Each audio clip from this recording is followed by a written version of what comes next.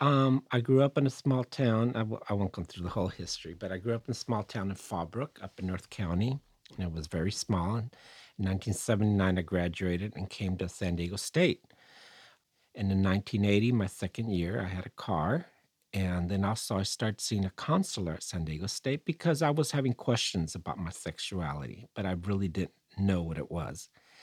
And I told him, where do gay people meet? And he said, go to the Fruit Loop over at Balboa Park. That is a place.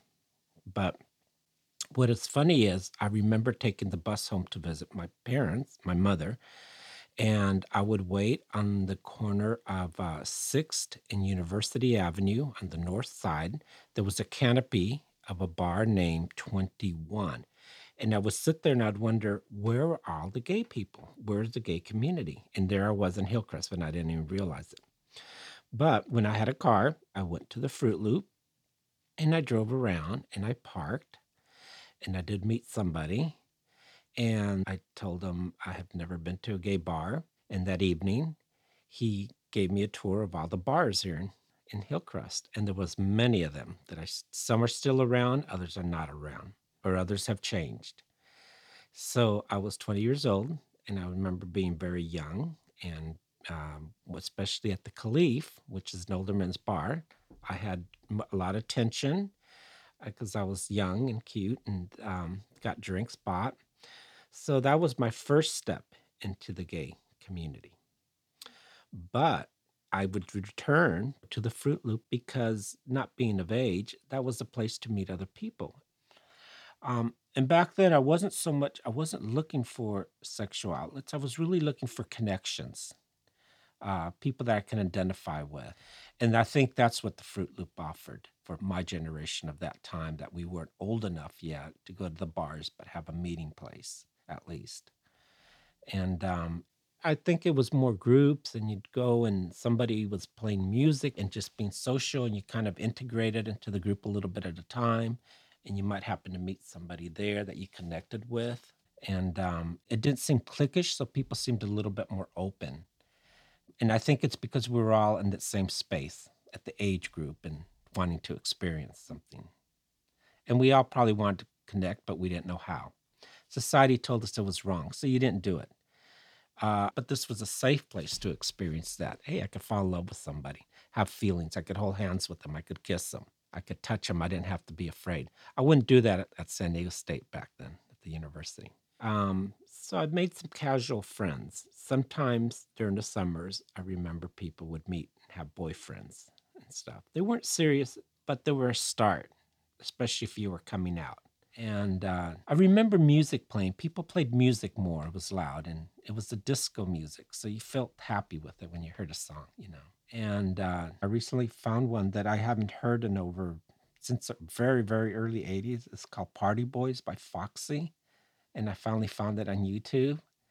And I just had not heard the song. When I heard it, I said, oh man, this really evoked a really nice feeling. And I guess I identified to it because it was Party Boys, and that's how we felt.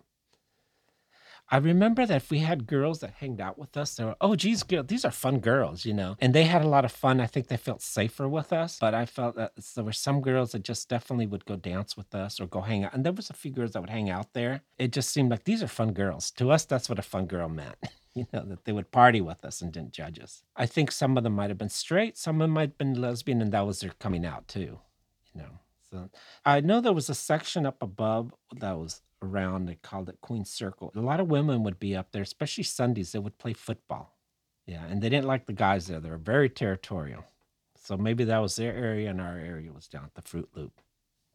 They just felt like there was just space, and I believe for the same reasons that it was our safe space down here, that was their safe space. I don't think gay men and women integrated very much back then. There was a little animosity from the older people. And I still see that in people that are way older than me. There's a little animosity towards lesbian women. Um, I think there was a lack of understanding of what maybe gay women went through, bad marriages or abuse or something. There was a lack of understanding about that because the men also had their struggles. And I think that basically what it was. There was that animosity. And now I think we come more together and we understand each other more, our perspectives. Yeah. But I also remember back then There wasn't so many families as you would see now, but there were more gay men. You would see people smoking pot very openly back then. You don't see in the same way anymore. It's a little different now. Back then, people would light joints. You didn't have these e-cigarettes and new forms of pot, and it wasn't legal. But somehow people were open about it, and they would just pass joints and smoke. It was just part of the scene. I remember for gay men, it was very popular for us to wear the white Levi's and tight. The tighter, the better, as I remember that. And shirts were very fitted. We were slender at that time, so we could fit very fitted shirts. Um, I remember then we used to worry more and dress up our hair and hairspray. We used to have our hair more fixed up than we did now. I wore what you call a natural, and it was sort of like a loose afro, because not entirely like Afro American hair, but it was loose and thick, and that was the style then. It looked good and was over my ears. Other people had longer hair stuff. Very few people had short hair, and if you did, it either meant you were in the military or you were trying to be part of the leather community, that military look. And most of us weren't at that age. So we had longer hair, and that was for us. There was probably some people that looked a little bit more stereotypically obviously gay. And then apart from that, maybe some were holding hands, some were more openly affectionate. You didn't see any sexual activity during the day out in the open. Um, the daytime was definitely more social, and you gotta remember there was more for people of like me that were kinda coming out and very young and not old enough. We haven't identified our sexuality yet. We haven't come out to friends or coworkers or family, so that was a safe place. The people that were coming out at night, later on, as I was old enough and I started going to the bars and made more friends, and there were people that were older than me, more experienced, I remember going to a club on Kettner called the West Coast Production Company, WCPC. It was very popular. The building is not there anymore, but when I drive there, I get this little nostalgic feeling when I drive by there. So at 2 o'clock, we would go and get tacos or something to eat here at one of the Mexican places that's still there and go and park the car. And it was like a show. People would drive in. It was busy at night, more busy at night, a lot of traffic, people coming in and out of cars, hearing the door slammed. It was just a social at night, but I don't think it was for conversation. And I was a little afraid because I wasn't experienced at that time. But this friend of mine was a little bit more experienced. And one time I did dare to go over there with him, and we called the Redwood Forest. And I didn't do anything because I was afraid, but I was still curious. I wanted to see what it was about. I remember leaning against a pine tree while he took off someplace, and people coming by, shadows would stand there, and then they would move on if you didn't make a move or something. If somebody tried to touch, I was very terrified. I wouldn't. It was very cold. It was nighttime, but it was still exciting to see and scary. You didn't know if you were going to get murdered or what. It wasn't the place that you kind of would be looking for love. It was definitely a very different thing you would be looking for. Then my friend finally came out and we left, and I felt more relieved as it was very scary. Um, but I was curious. I wanted to know about that.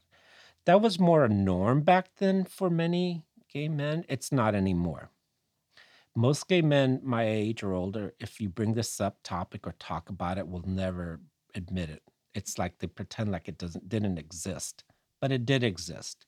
We were part of it. Back then, I remember as I started meeting more older men that were gay, stuff, there was a certain openness and a freedom and a brag that about their exploits.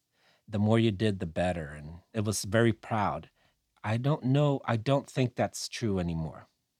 And I don't think young people openly brag about it like they used to. And maybe what it was perceived as something very sexual. The sexuality, I think, was a very small part for people to go have sex.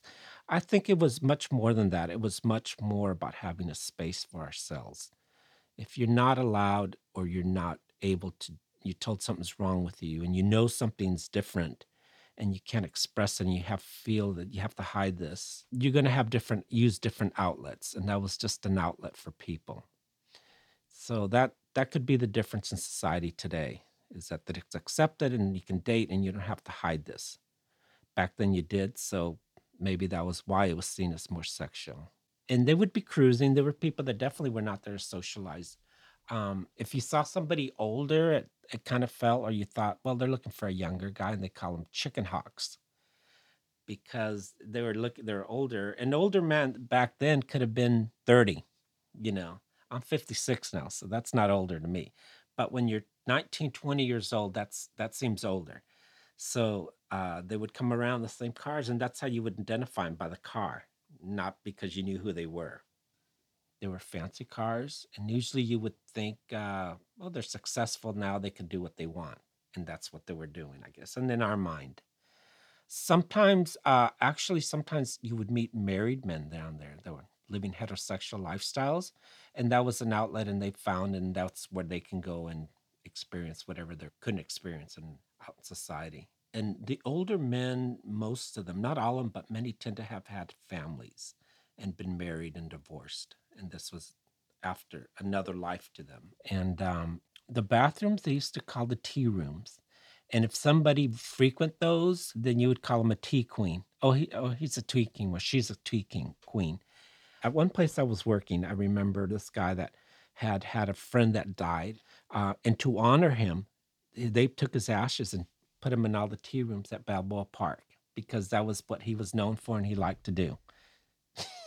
So, but I think it sounds that it was very sexual, to straight people, but it really wasn't. There was more to that. I remember also that certain people we developed nicknames. There was an African American boy, and he was dancing, and he was very slender, and we would call him Billie Jean.